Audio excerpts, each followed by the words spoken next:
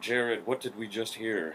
We just listened to the Unholy Grave cover of the Ramones song Beat on the Brat, followed by No Radical Superiority. Both of those are off of their Grind Killers full length. Awesome. It's a little less crowded today than it's been in previous episodes. Jordan is not here. What happened to Jordan? Did he finally slip off of your balcony when he was sleeping? Something about, he muttered something before he left earlier today about how he needs to go get health insurance and something's wrong with his teeth because they're rotting out of his skull. I'm not really sure. Oh boy. And he borrowed some of my underwear before he left. Borrowed. Good. But we do have someone joining us. Jared, introduce our guest. So here we have Justin Nipper. That's right, yeah, Justin M. Nipper. Hello, thanks for having me. Yeah, no problem. We met you through mutual acquaintance, Makiko of FID, friend of the show. And I remember someone was like, "Oh yeah, he likes comics," and I was like, "Oh, that's cool. I like comics." And in fact, the first time we met, not long ago, when mutual friend Jay Holmes, yeah, had us all together at that what is it, Devilcraft? Is that Devilcraft in Condo, yeah. Yeah, the pizza joint. Yep. Serve deep dish pizza, which is also, like pineapples, a sin in the face of pizza, but it was still pretty good. I don't know, I love deep dish pizza. It's my favorite. It was very good. And Devilcraft is very good. You guys are monsters. New York style, it's the only way. Yeah, you only go to Slices. Yeah, that's right. I go where hipsters buy their pizza. Yeah, 500 yen a slice. Oh, that's in Nakameguro, yeah? Shibuya. It's like right south of Shibuya Station. Is there another Slice? You know, I think there might be. I've never been. There's one in Omotesando? Oh, okay. Another high-class joint. We ever hung out in Omotesando? That used to be like my go-to joints whenever take someone on a first date.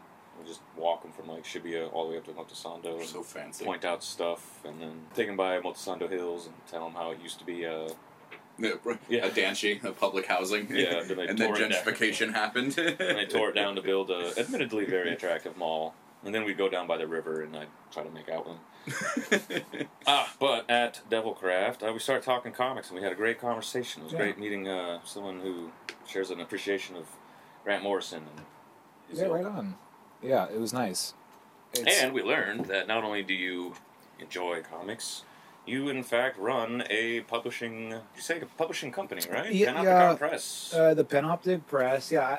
Press, my mistake. No, it's okay. So, the Panoptic Press is generally comics. We make digital comics and limited print comics.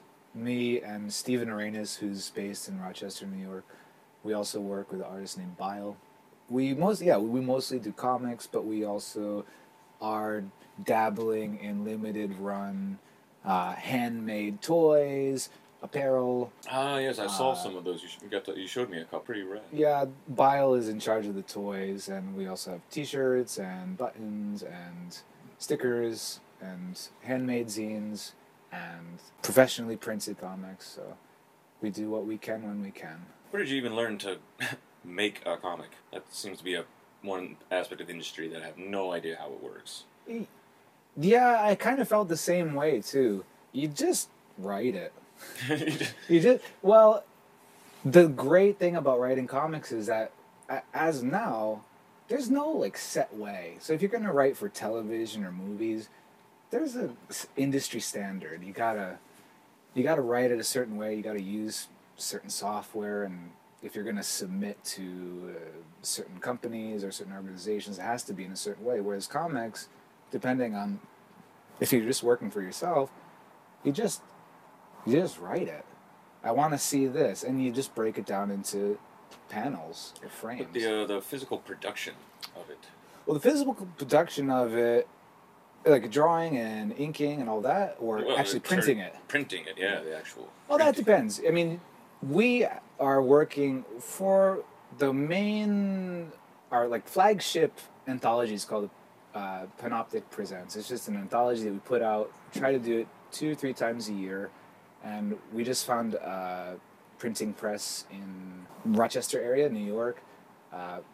We choose how many copies we want to press and make a deal, and that's it. Just like pressing a CD. Same People idea. in the Rochester area, how would they find some of your titles? There are a few places in Rochester that offhand I don't know the names of the stores, but in a good amount of the stores in Rochester you can find titles at stores and in local shops down there. Rad. Also throughout the states you can find them in Chicago and stores in Seattle, a bunch of places in New York upstate and downstate. Yeah. Did you go to school to study this, or did you study art? I studied music at school. Oh, wow. I have a degree in music theory and composition. Oh. So something that obviously translates very well into publishing comics, obviously. Well, making comics, I mean, my approach is, I went to school to learn how to write music, and my approach to writing comics isn't like writing music, but that's where my brain is, so I see it. It's composing, you're just making art. It's really hard to verbalize. Everything that I learned in college, if it relates to music, I am taking relative theories and applying them to comics I make. Cool. As far as like tone goes, or as far as pace goes, tempo is tempo in music and reading and movies. You know, there's time. You have to involve time. Oh, yeah, good point. So, I remember a long time ago, you remember that magazine Wizard? of course. Yeah, back in the day. When I was younger, I would read that, and there was a instruction. Yeah, they had that portion by like professional artists who would talk about like a random aspect of drawing or writing. And I remember one specifically devoted to panel layout, and he had 2 examples of like how to control like the pacing of a scene. He had 2 examples to contrast with each other, and the content was the same. Like a little kid running up to his grandmother trying to get a cookie, and the grandmother reaches in the cookie jar and pulls out a gun and shoots the kid. And then the kid's head explodes and full of like gears because he was a robot the whole time. It was just something silly that the artist just put together. And the first page was a pretty standard like 6-panel layout. And he's like, yeah, it feels kind of flat, doesn't it? But what if we try to do it this way? And he had like the first 2 panels of this traditional 6-panel page. But then the next ones, like each panel got progressively slimmer and more narrow, like a more narrow focus and frame, until like the big shot of the grandmother, blowing the kid's head apart.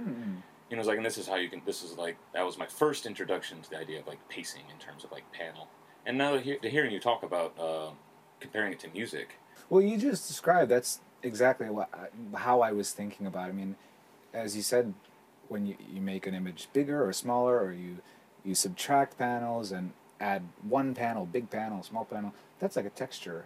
It's space. We're working in space and time, and yeah, as you said, that's like a crescendo at the Yeah. end. Right. The guy gets shot. The boy, you said? Yeah. Boy gets shot in the head. Nuts and bolts go everywhere, and yeah, it's like a crescendo in the song. It's like the high point, bang. So, yeah, it's just it's not like the technique, but it's just how you think about it, or how you perceive what you're looking at, what you're reading. How long have you been in Japan? Quick. I wish I could have. Wait. Let's go back. Let me think of a segue. Sure. Let me think of a segue. No worries. Let me think. I've been in Japan for 3 years. Well, actually, I actually have a question. So, Sure. if anybody wanted to pick up any of your issues or zines or anything in Japan, is that possible? I know you guys had a booth at the Comic-Con that was just last year, November, I think? Yeah, in November, we had a booth at the Kaigai International Manga Festival, but we sold all of the hard copies we had in Japan. Okay. But if you want hard copies, the best way to do it is just to go through our website, thepanopticpress.com, and it links right up to our store, Envy. And if you want hard copies, you can buy them there. We have a few digital copies of our anthology, Panoptic Presents Comics, Cool. too. But in Japan right now, no, because we talked about it earlier, I'm actually moving back to the States fairly soon, so... Right. Back to, you said, well, not back to, but you're going to Portland, yes. Want to, yeah. So the plan, that's a long plan, but first I'm going back to New York, and then hopefully by the fall, we want to make it out to Portland. And I'm applying to schools out there and see what happens. Oh, right. You were talking about studying publishing. Yeah, that's right. That's what I want to do. Knock on wood. Where's the wood to knock on here? Oh, that's a wood-colored piece of linoleum. Good enough. Wood But, textured a little bit. You know, the guy I work with, Steve, who definitely does a lot of the heavy lifting for, I do the writing and we talk about what we're going to do, but Steve in Rochester is definitely the guy. The hands-on. I mean, if I'm writing, he's writing, but he's also doing a lot of the art, and he's doing a lot of the lettering and inking and pressing. Like he's doing the heavy lifting. See, so. that was that side of the production. Like not the writing of the art. Like I know how that works, and artists and writers communicating back and forth. But I would see credits for the letterer in comics and be like, whose job is it? Like, is that actually important? And then I started thinking like, no, someone has to come up with these fonts. Someone has to come up with like the colored sound effects and things like that, and like the bubble placement.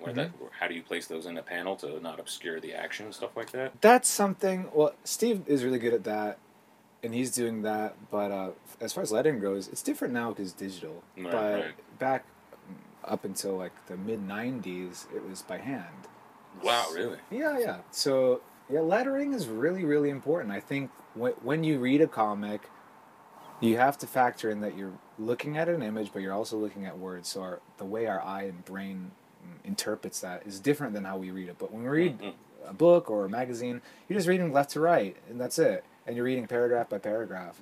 It's pretty. Your brain doesn't have to worry about format. But when you're working with images and text, you gotta the bubble starts on the left, and then it's going down here. But you got a figure in the middle. What's going on? So it could be confusing.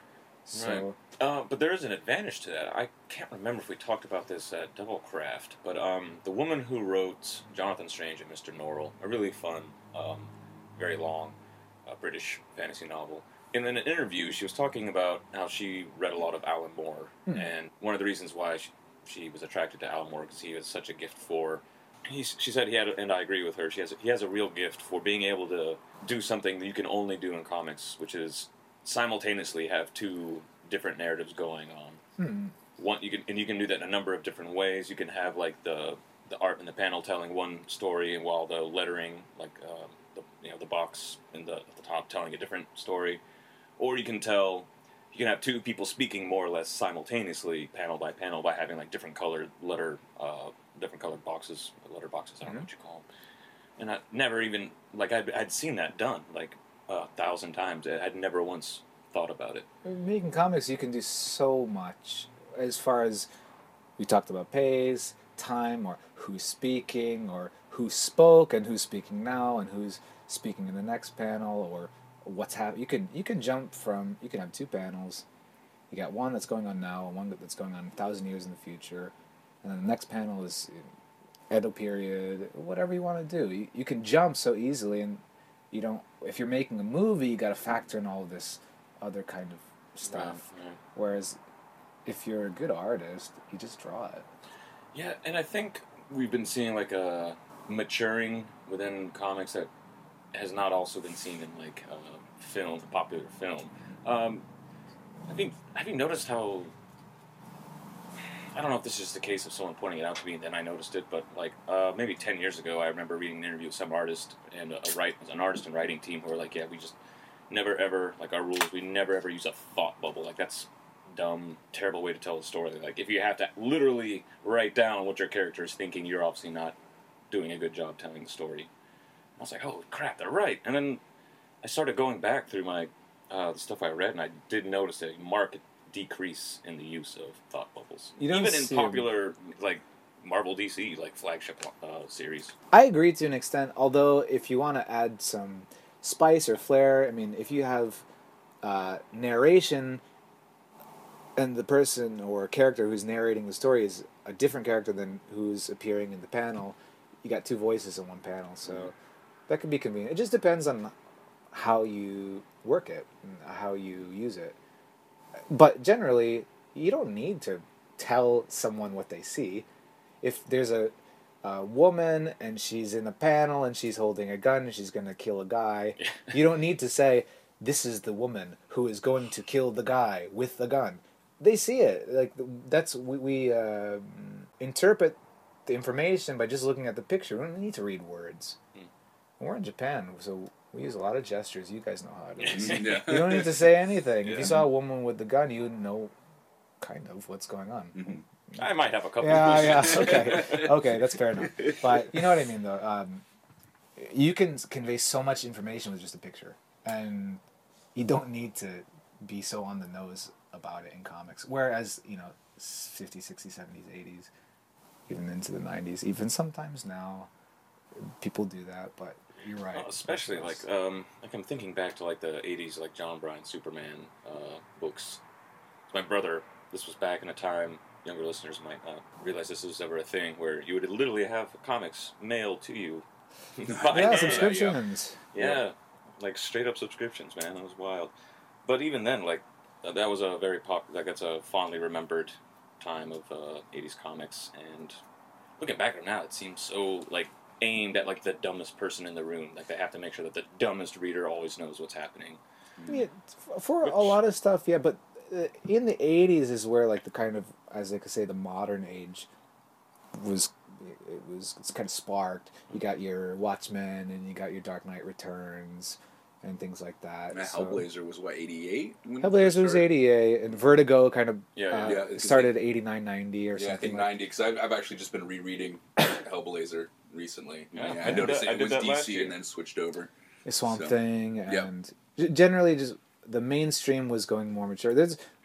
Of course, there were underground comics happening since late 60s, but it hit the mainstream around the 80s. So there was that mix. They were just appealing to the lowest common denominator, mainstream. We're talking about America here, not right. The story in Europe and England is different, and Japan is like that's totally. They're so entirely different. The scenes in as far as comics goes in the States and the West and Japan, I can't speak to any of the progress or movement in Japan. The history of Japanese comics publishing is probably far that's too an large. Entirely that's different. That's its own own dedicated episode. podcast that would need like a dozen episodes to even really dig into it. Hardcore manga history. Instead of hardcore history, I like that. No, yeah, right. I mean, we just see different things these days. So you said there was a difference before in kind of America and England. Yeah. How was that different? To be reductive, not to. I don't have so much information, but in the States, you got your Marvel and your DC. I'm talking 70s, 80s here. Yeah. And in England, you had 2000 AD, and you had Commando and Warrior magazines. So you had more anthology magazines, and you had less superhero stuff and more war stuff.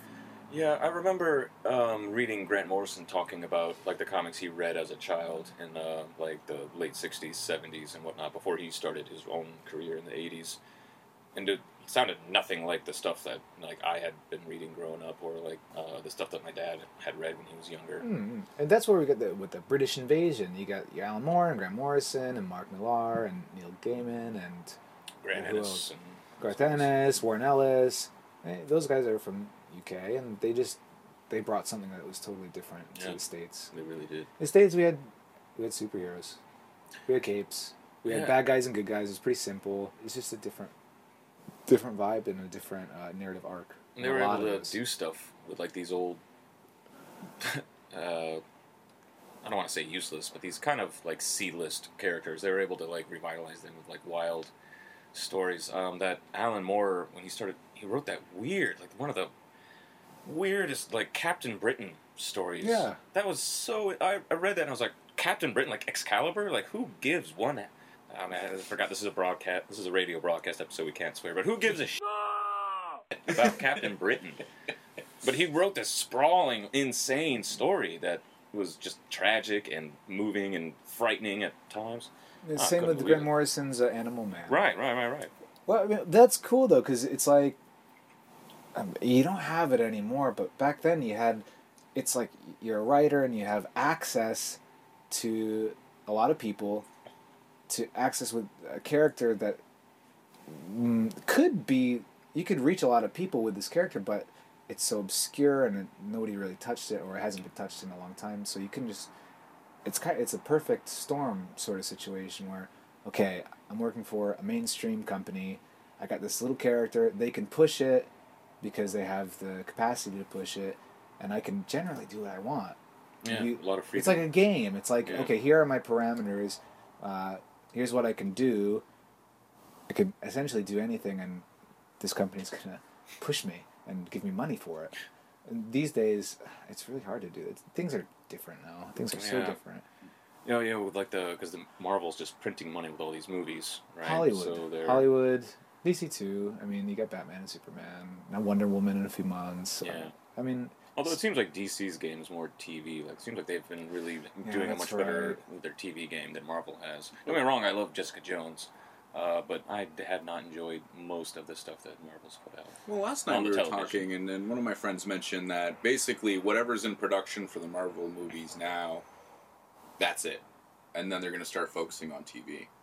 That's what I heard last night. I don't know. Wow, doesn't what they have planned for production like extend all the way into like 2020 or something like that? I mean, maybe my friend was misinformed, or maybe I heard him wrong. But the way he made it sound like all the movies that are in production now are going to be it. Like 2017 is basically the last year. Any movie that was scheduled to go into production after 2017 is not going to go into production. It will become a TV show. Because it sounded like they had quite an extended timeline ready to go. Yeah. I think they're because I think with Netflix and the success with Netflix, they might be looking to go that route. All right. Well, so. I'm not sure what will happen, but I feel that when I look at modern the things that are coming out from Marvel and DC, more Marvel, like this week or this past year, you see everything, and it's like they're making it to be made into a movie or to correspond with the movie, and I don't know how I feel about that. I mean, when you read something and you feel like it's a supplement to a movie, you feel like you're reading just like a cheap rag. Yeah. It doesn't have that value or importance. It's not really a special story. It's just like buying an action figure. I like action figures too. Don't get me wrong, but there's no weight to it. The story can only go certain ways. It can't get too extreme, or it can't. There's like some pretty firm boundaries that it cannot possibly ever escape because it has to lead to Hollywood. Yeah. It's fine. It's like the movies aren't that bad. I mean, they're fine. No, they're cool. They're fun. Most of them, yeah, but it's just when I feel like you have capacity and ability to make really cool stuff, and they're just not. I've heard good things about Logan. I heard good things too. I've heard that it's not like a good X-Men movie. It's just a straight up, really solid film that's very moving and sad, but also really fun. And but I also great. heard Old Man Logan, I think, as far as I know, is not a part of the X-Men canon. It's like Logan's own canon, but it's not a part of the Marvel I just read like universe. the first 11 issues a couple days ago. So there was an original run, Mark Millar. It originally, you're both right. Originally, it was this story that just didn't take place in the Marvel universe. And a few years ago, they did a big crossover, and they took that story and they wove it into the current universe with all this convoluted Time travel. time stuff. travel. Yeah. Can I say bullshit? I'll Bullshit. censor it out. Uh, Jean-Claude Van Damme will come in with a no. That's what we use for a censor. It's a Jean-Claude Van Damme soundboard. Okay, excuse me. JCVD, come on. But yeah, they somehow took the story that wasn't connected and they connected it because recently, or a couple of years ago, they killed Wolverine. But how can we bring him back? Okay, yeah, I yeah, forgot so- they I had remember. killed him in the primary Marvel universe because when I was reading, okay, it sounds like he wakes up in the past. He's like, I have no idea how I got here, but who cares? I'm going to go on a killing spree. Pretty It's like, much, okay, yeah. awesome, yeah, everybody loves that. And then he somehow hooks up with the remaining X-Men, and they're like, oh, you're not, like, this isn't your timeline. Like, in our timeline, you're already dead. Look, here's your tomb. And he's like, well, where am I? And I was thinking, like, well, more importantly, what about all those people you killed? Like, you straight up, like, murdered, like, a half dozen bad guys before you realized this was not your timeline. Is nobody going to bring that up? And then I did notice, like, a very different thematic shift from that moment. And I was like, what happened? Like, why? I felt like there was something missing. And now I realize it's because they tie that into one of the, I don't know, summer crossover things that they always do. Yeah, so there was this really nice story from maybe 2009, something like that. And it stood on its own. It was just one of those otherworld stories. Didn't have anything to do with the canon. But they brought it into the canon, kind of like a loophole. Well, we killed Wolverine, but we got this movie coming up. So how can we include him, but also not ruin the canon? Yeah. So let's take this story and etc. I mean, I understand.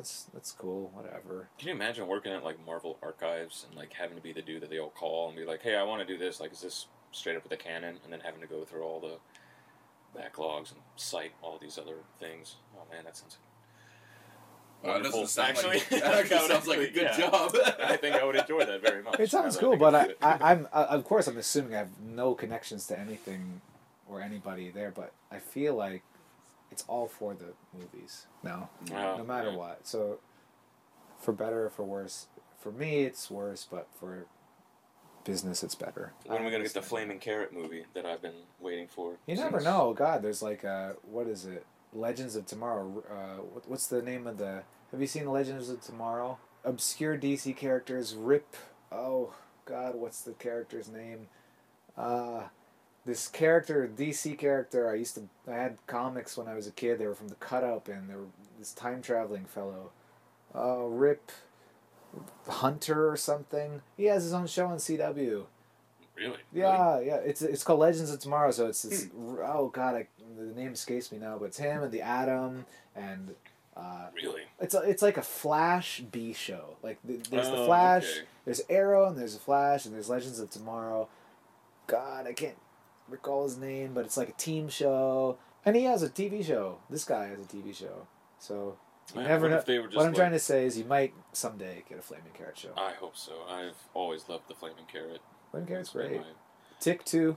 those Oh kind- my goodness, man! I loved the Tick when I was a kid. The Tick, yeah. The Tick And show, they the printed it in comic. those giant, like, magazine-sized Yeah, yeah. issues. Yeah, like they couldn't fit in the standard board and bag. That's why it was always a pain in the ass. But I loved it.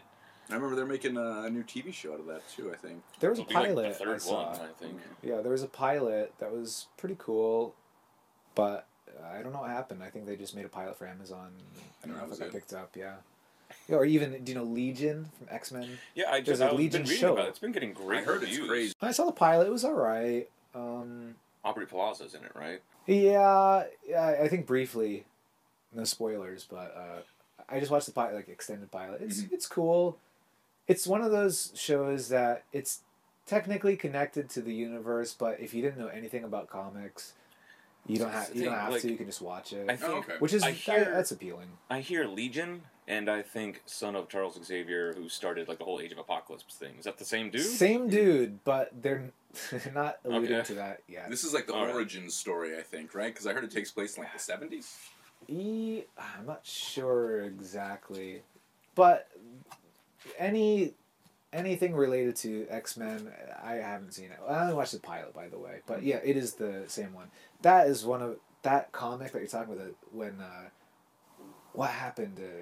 Like it was a weird thing. Like Legion comes back. He's supremely powerful telepath and telekinetic and pyrokinetic as well. Schizophrenic. Yeah, he's also like nutty, and he hates. He's got a Magneto. grudge against his dad and Magneto, and he tries goes to back kill in Magneto? time.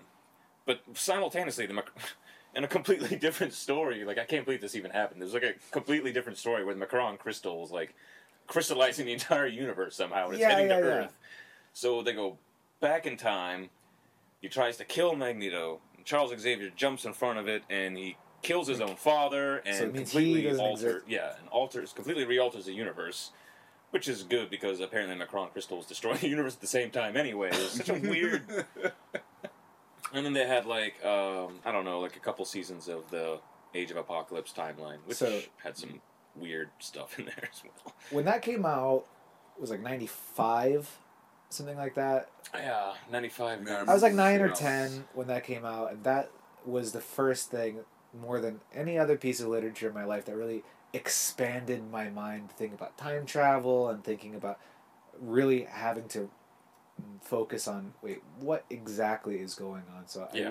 I really credit Marvel and Scott Lobdell and whoever was writing at the time. I mean, it was fun. Everyone had a Trippy. chance to like reimagine old characters. But I feel love like- the whole Logan's got one hand and Cyclops only has one eye. I was like, because those two would fight. I get it. Ah. But I mean, I feel like that gimmick is a little bit played out. I mean, it's like a loophole. Yeah. Mm. If we want to change stuff, what do we do? Oh, let's just travel back in Like, time. boop, reset button. Reinvent the universe, Yeah. yeah. And then they kept like stuff that they liked, and put it back into the normal when they It's reset it. convenient. Like the Nathan, like the X-Man Nathan, Nate. Not like Cable. Yeah, but like his alternate universe Cable, who doesn't get like the technovirus, Oh. ended up with a title in the regular when they rebooted back to the normal stuff. It's I yeah. need Wikipedia open for this. Yeah, it's hard to Why do. don't- Starting to why get don't really we- obscure. Yeah, I don't even remember we're it that getting well. deep into. I just remember looking at like the old, Age weird- of Apocalypse art and being like, "This is new and cool," and like, what do they do with Magneto and Logan? And this is so weird. And what was the one with the Sabretooth? And then there was the two that he kept on a chain. Was that Sabretooth who kept the twins on the chain? Or maybe Sabretooth was on the chain. Oh, maybe, yeah. There's too much to keep track of. Yeah. For a casual beer conversation, I yeah. need. This is why we have smartphones. Yeah, let's take a break, and when we come back, we'll talk about. We should probably talk about Japan. Sure. Like music was ostensibly the theme of our show, our Good entire idea. radio show. What do we want to play? Did you bring any music for us, Justin? Yes, I did. So What let's have you listen. brought? Let's listen to my old band Mucopus. Let's listen to Undimensional from Awesome. the album Undimensional from 10 years ago. Why? It would be bad. Dimension. Therefore, by any sense, standard does not exist. And how much being within it. All life is no shopping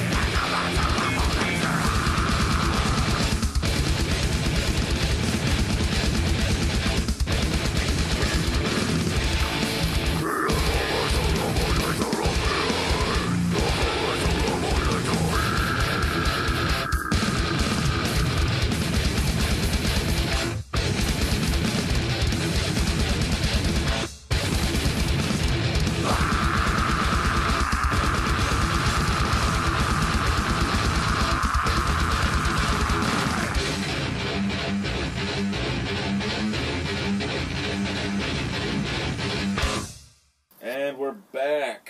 What did we just hear, Justin? I've already forgotten the title. Undimensional by my old band Mucopus from the album Undimensional. That was recorded in the States, yes? Actually, that was recorded in the Czech Republic. Wow. Well, we did the drums in the States, and we recorded everything else in the Czech Republic while we were on tour in 2007, in summer of 2007. Wow. Oh, so yeah, that was almost, I can't believe 2007 was almost 10 years ago. Yeah. We are all old. Yep, that's right. So, 10-year anniversary this year. So you played in bands in the States, and did some touring through Europe. Have you played here in Japan at all? Yeah, I played in Japan 12 years ago. We played, Mucopus played the first Tokyo Death Fest we played in Shibuya at Cyclone, Wow. and we played at Shinjuku Face. Shinjuku Face, no, I'm sorry, not Shinjuku, Hatsudai Wall. Okay. Okay. Hatsudai Wall. Yeah, it was about 12 years ago. Cyclone, that's a cool venue. I saw Marduk there. Oh, yeah? And, Marduk, who has been the subject of... Much controversy. Yeah, Much like- bullshit controversy. I Yeah, did read like- about that. Like, the first thing when we heard about it was that communist group down in Austin, Yeah, they posted a blog about it. about how, The like, Austin they Reds. like, asked Antifa to protest, and then, like, people were like, we looked into it, and this is really not a good use of our time, and they got upset about it, and then Yeah. they deleted the original blog post. Yeah, so basically in the original blog post, they're like, we wanted BLM activists and Antifa to be involved, but they all backed out. They're Yeah. cowards and stuff. So yeah, we they showed called up all, like, and- they called them Austin. cowards. Yeah. And then, I don't know if this happened before or after I think San Francisco, Oakland? or Oakland. Yeah, it was in Oakland. Yeah. That was I think after. their show got canceled, right? Yeah, that was Because they after. were worried about Antifa and protesters and stuff like that. And then Invisible Oranges wrote something about it that I saw but did not read. Like, it made us, because we had been talking about in a Slack chat about, Mhm. like, okay, well, are they? Do they have any connections to National Socialist Black Metal? I don't Don't think so. I don't- Yeah. think so. Anyway, back to the subject. So you played in Japan 12 years ago, but you only moved here a few years Yeah, I've ago. been working and living here for about 3 years. And what have you been doing for work here? I've been teaching English conversation school, like a lot of expats. Yeah, like me. And, Like me. Well, I teach in a public school, but teachers. Mm-hmm. Yeah, so pretty much just that. Oh, wait, earlier, because we were talking about how you saw parasitic ejaculation, Yeah, that's right. Earthstone, and you said you ran into a guy from Osaka who used to run a label, and you were on his label? Yeah, that's right. I read into Masakatsu Sugimoto from Amputated Vein Records from Osaka. He's the one... Mucopus was on Amputated Vein about 12 years ago, and he brought us out to Tokyo. He arranged the original tour, and he arranged our first album, and I hadn't seen him in 12 years, so at the Parasitic show. So how did you get hooked up with him in the first place? So we got hooked up through my buddy Al, who is in a band called Goratory from Boston. Mhm. We were good buddies with Goratory, Al and Adam and Max and Zach and Jay and Darren.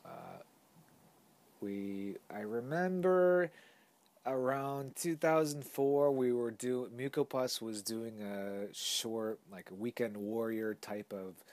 We were from New York, so we would go out to New England, and like Connecticut, and New Hampshire, and Boston, and come back. And we would always stay with our band friends out there. When we played in Massachusetts, we stayed with Al, and Al told us, he said, "Hey, we got this offer to go to Japan for this Tokyo Death Fest, but we're touring Europe at that time." So we were like, "Hey, hook us up. Let's do this." And Al put in the good word for us, and we got hooked up through that pretty much. I keep trying to think of, like, segues, and I can't think of a single one to save my life. So, Like, would Ben you say Optic Press Tokyo recently- failed to put on a Death Fest? Panoptic What Press. is the state of affairs in regards It's to good that? enough. Yeah. Panoptic Press recently published your latest kind of anthology. Yeah. It's an anthology of comics, but it's written by me, and the art's by Steve Arenas, who we talked about earlier. And yeah, I wanted to treat this. We were talking about music. I wanted to treat this like a band. I mean, from now until we're working on the second one, and it's just going to be Steve and I doing this. And yeah, it's an anthology comic. It takes place in a world that you could say it's America now or in the future. It's kind of, undetermined. It's up to you. When we started throwing the idea around of how to put this together, we kept calling it a crime comic, but as you saw, I mean, it's crime, but it's not like some Ed Brubaker comic. It's about why people do bad. Talking about not crime in the typical comic sense or typical entertainment sense, but it's more meditative than arcing stories, mysteries or procedural type stories you're getting here. Well, the word on the tip of my tongue is noir. Could it be that? It's black and white. There are a lot of Venetian blinds. Yeah, I mean, when I wrote these stories, I thought a lot about how the stories should arc. A lot of stories in Western comics and Western entertainment in general, there's a beginning, and then there's a lot of development and tension in the middle, and then it's resolved at the end.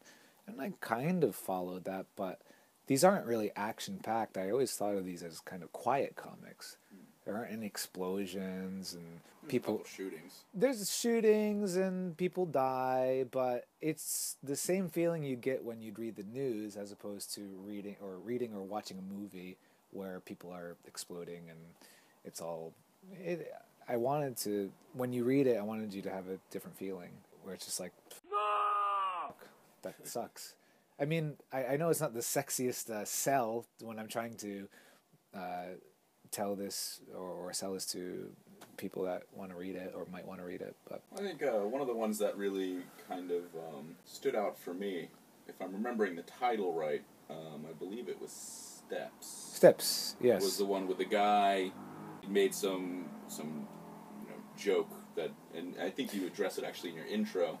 Yeah, Steps is generally about a fictional writer. He wrote something that was so horrible and controversial and so affecting that tons and tons of people killed themselves over it. And he caused a big stink. And this character, his name's Franz Frank. And he's loud, and he's big, and he's noisy.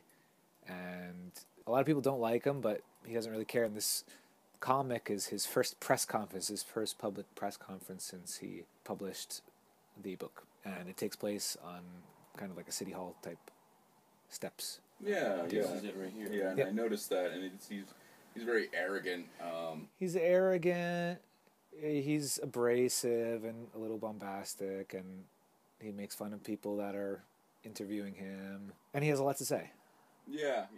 And I mean, it's basically just a monologue. yeah. Him kind of explaining himself and kind of saying, well, I'm suffering and I'm creating this art or whatever, and what are you doing? You guys are just kind of it's a witch hunt or something. Yeah, generally. So he was on the defensive. Yeah, and very much on the defensive.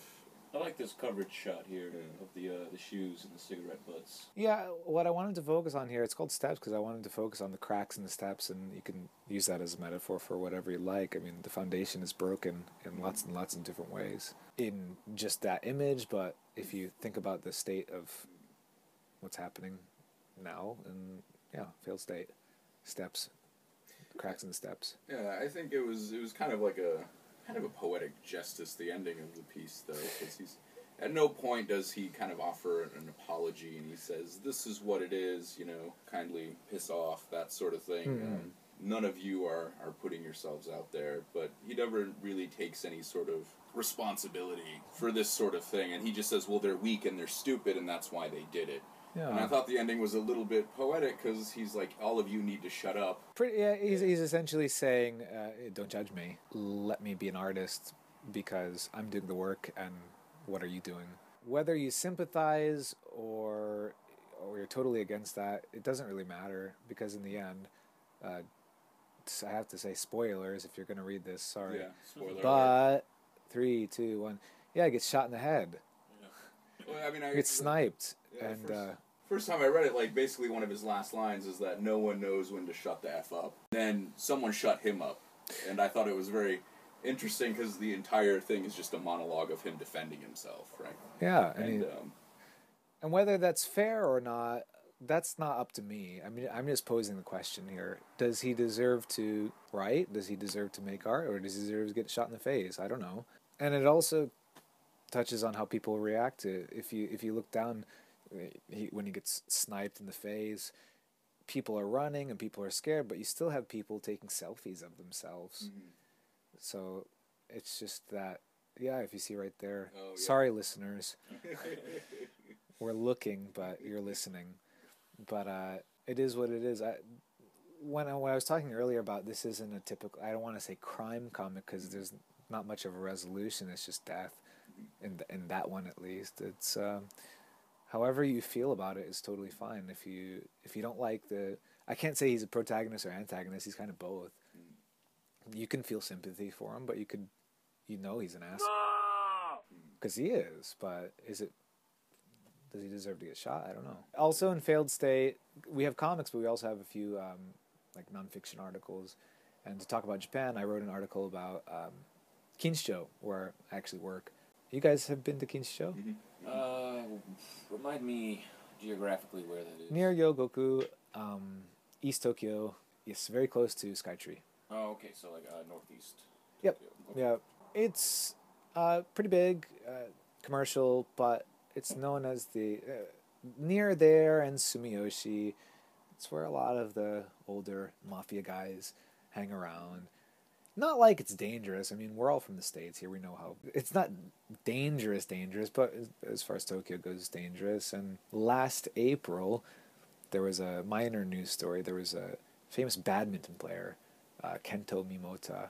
He got busted for playing Baccarat in Kinsho at one of these illegal establishments. It sounds silly to us, Baccarat. It's like what old women play.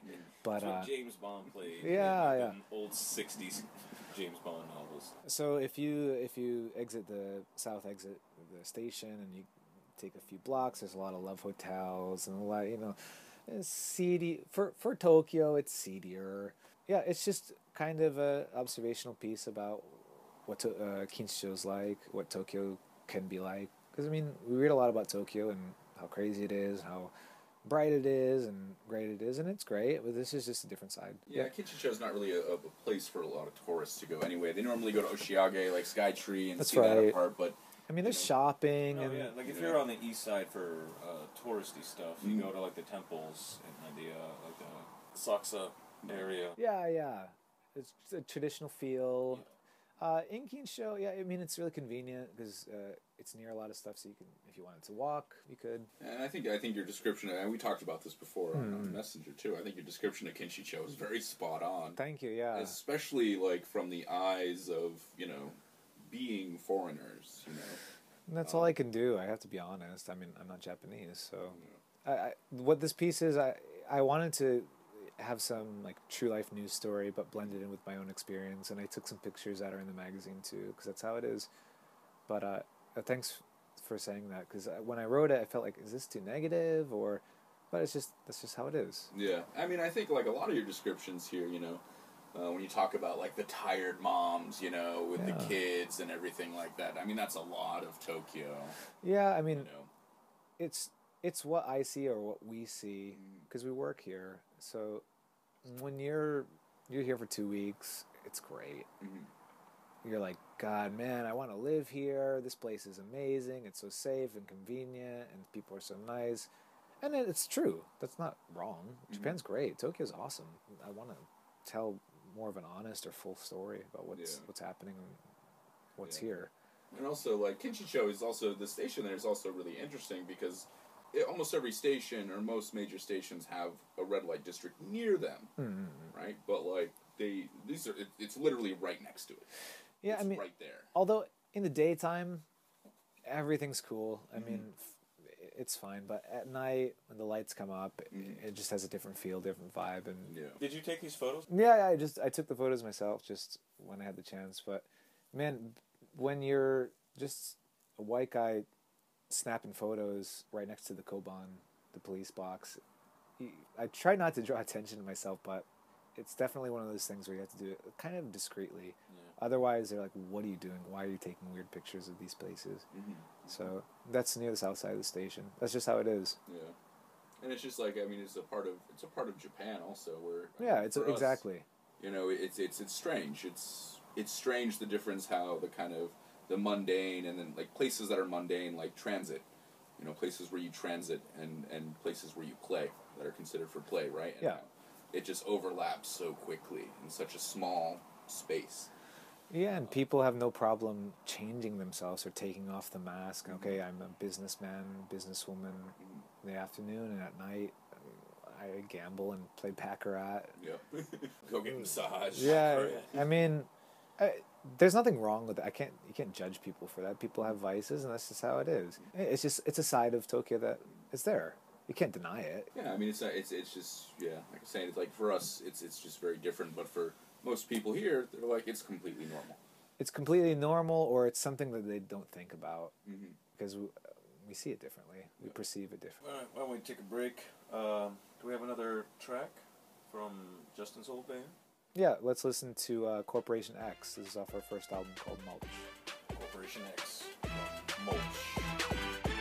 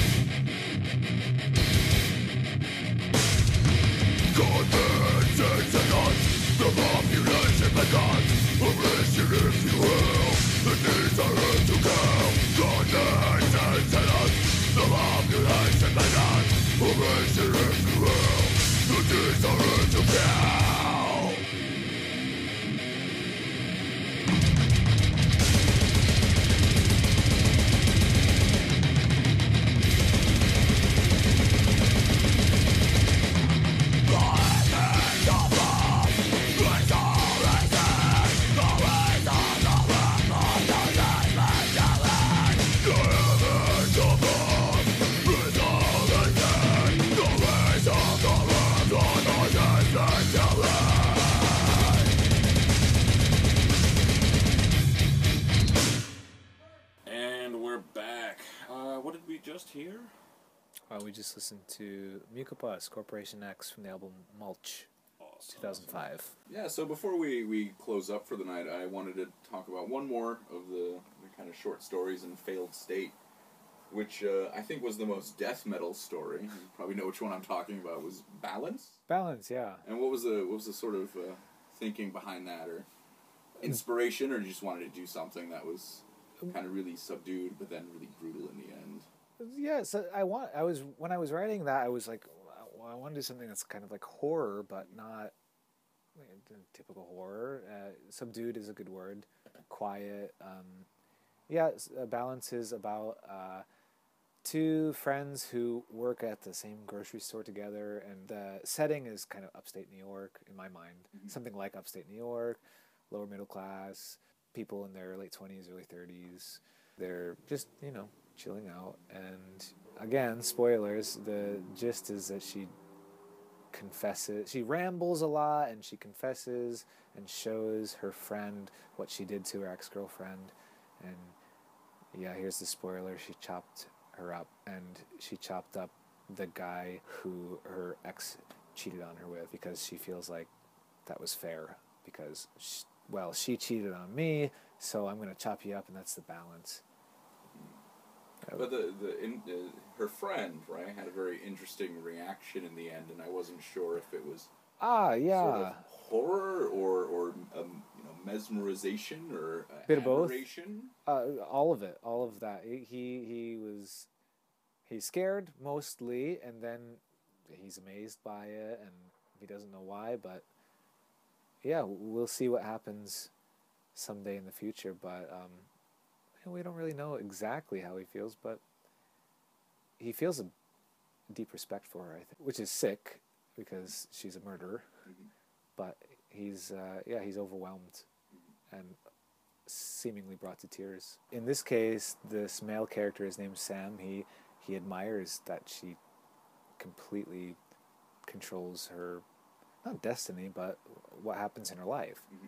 She took full control of it, and he's overwhelmed and impressed to an extent. Mm-hmm. And that's not good, because we're talking murder here. So again, it's one of those situations where this is what happened, and you can decide what's good and what's bad, or should I rationalize with her and or him, or who do I rationalize with? It's just a question. It's another question. I'm not answering the questions in Failed State. That's for you guys to... Anything is okay, as long as you talk about it. Yeah, and there was I did notice that general kind of moral ambiguity throughout the issue. Because when I read comics especially, or a lot of art or entertainment in general these days, there's a message. At the end of it, this is what's good, this is what's right. And sometimes I agree with that. I'm being very vague in general right now, but with art, it should be your decision. With the consumer, the person receiving it, it's up to you. And that sounds a little bit like a cop-out, though, I understand. I know. These are all open to interpretation, for sure. If someone wants a copy of Failed State, you said if they want a hard copy, they can go onto the website. They can go onto the website, thepanopticpress.com. You can go to the store link. Right now, we're dealing in hard copies for Failed State. Failed State is printed in a bigger format than regular comics, so it's more of a square magazine format. As of right now, we don't have digital copies, but I think in the near future, we're working on doing the digital copy. But like I said, because of the format, because of the size, it's meant to be read in a square format. So when you're looking at it on, say, like iPad or Kindle, it might look a little strange. So that's why we're kind of keeping it to, and it's also hand printed right now. Okay. So. All right. Well, let's move into the closing out portion. Is there anything you want to plug aside from Panoptic Press products in general? Yeah, just the Panoptic Press. We're working on the next Failed State right now. 3 Japanese bands that you think people need to know about. Okay, FID. Flagitious Idiosyncrasy and Dilapidation. Unholy Grave, of course, is great. Butcher ABC. CSSO. CSSO, Naru's old band. Right, we played a track from them from previous episode. Yeah. Yep, RU Experiments. Yeah, RU Experiments was that was big for me. It came out 2003, 2004. and I'm really happy I got to see them maybe a year or two ago. They played in Koiwa. They did a small reunion show. Oh, you were there. I was there too. Yeah. Yeah. At Bush Bash. Yep. Yeah, Bush Bash. Yeah, that was really cool. So to say I got to see them. So CSSO, FID, of course, these acronym bands. One more. Recently, I saw Gorvent. Gorvent played. I haven't seen them yet. I want to. I was really impressed. I think they're a little older. They've been around for a while, and I saw them at that Parasitic Ejaculation show, and they're great. They're really, really good. Right, Not from Tokyo. They're from... 3 comics everyone has to read. 3 comics everyone has to read. Yeah. I would say The Invisibles by Grant Morrison, although... Back that up. Absolutely. But that's something that's so extreme and so out there that I don't know if I would recommend that to someone, because I could easily see somebody hating that. There's a graphic novel by David Mazzucchelli, who's famous for doing the Batman Year One. Right. He did a graphic novel called Asterios Polyp. It's a one-off. It's a big you can buy a hardcover version of it. It's fiction, but sort of avant-garde slice of life type comic. It's just great. And number 3, you're obviously going to say Scott Pilgrim. No, I actually never read that. Number 3. It's hard not to just keep recommending Grant Morrison stuff. I know, that's what I'm trying to avoid, because I wanted to say The Filth too. Yeah. But I want so to amazing. say something that's not Grant Morrison. How about... you put me on the spot here. How about Transmetropolitan? No. Okay. Yeah. Also great. Warren choice. Ellis. Yeah. Classic Warren Ellis. Which is 5-year run. Very relevant now. I read it a couple years ago, maybe 2, 3, like reread it, and man, it's still damn it's good. Still Still pops, very good. Still just as raw. If you like reading Hunter S. Thompson's stuff, especially his coverage of the 72 election, you will love Transmetropolitan. Also, like keeping in track with Warren Ellis's like weird fascination with like transhumanism and stuff like that, weird future technologies and things that he later explored in Dr. Sleepless. Yeah, Dr. Sleepless, right? Yeah. Which he never finished, and I hate him for it. Well, I think that's a good place to wrap it up. What should we go out on, Jared? What do you want to hear? You mentioned Neuroticos earlier. Yeah. But I don't have any Neuroticos in my library. You're I've gonna got have to. some. Yeah, I can find some. Okay, You have to I'm do that going to one. go out with a yet-to-be-named Neuroticos track. It'll be in the playlist that we always provide on the SoundCloud page. Also, any relevant links to Panoptic Press will also be on the SoundCloud. Yes, and on the site. on Kala. Yeah. We have a piece coming out in Invisible Oranges at the end of March. Oh, we got Yeah. submitted and everything? Yeah, Joseph got back to me a couple days ago saying that it'll be out sometime in the last week of March. That one's based on the Nori interview, right? Yes, it is. So check that out. Also, we're in the works of putting together Kala's next show. So we're starting a new series called The Tower. We already have flyer artwork by Susie Kruger. Audrey, she was on the last episode. Coming through, she designed our business cards. Yeah, and she designed our business cards. I love Jordan's. It's like Jordan Private Eye. But so far we have 4 bands confirmed. We have Butcher ABC, Anatomia, Awesome. FID, Awesome. and Funeral Sutra. Oh. And we're waiting on 2 more bands right now. Mwah. And my so we fingers. might have 6 That's a great bands, we lineup. might have 7 bands. So we'll see. We'll let you guys know. All right, Justin, thank you for coming to the quote-unquote studio. The bedroom. Thank you very much, guys. And we are looking forward to seeing Failed State 2. Let us know when that's coming out. Yeah, of course. Or when that's ready to go. Everyone say goodbye. Bye-bye. See you later. Bye-bye.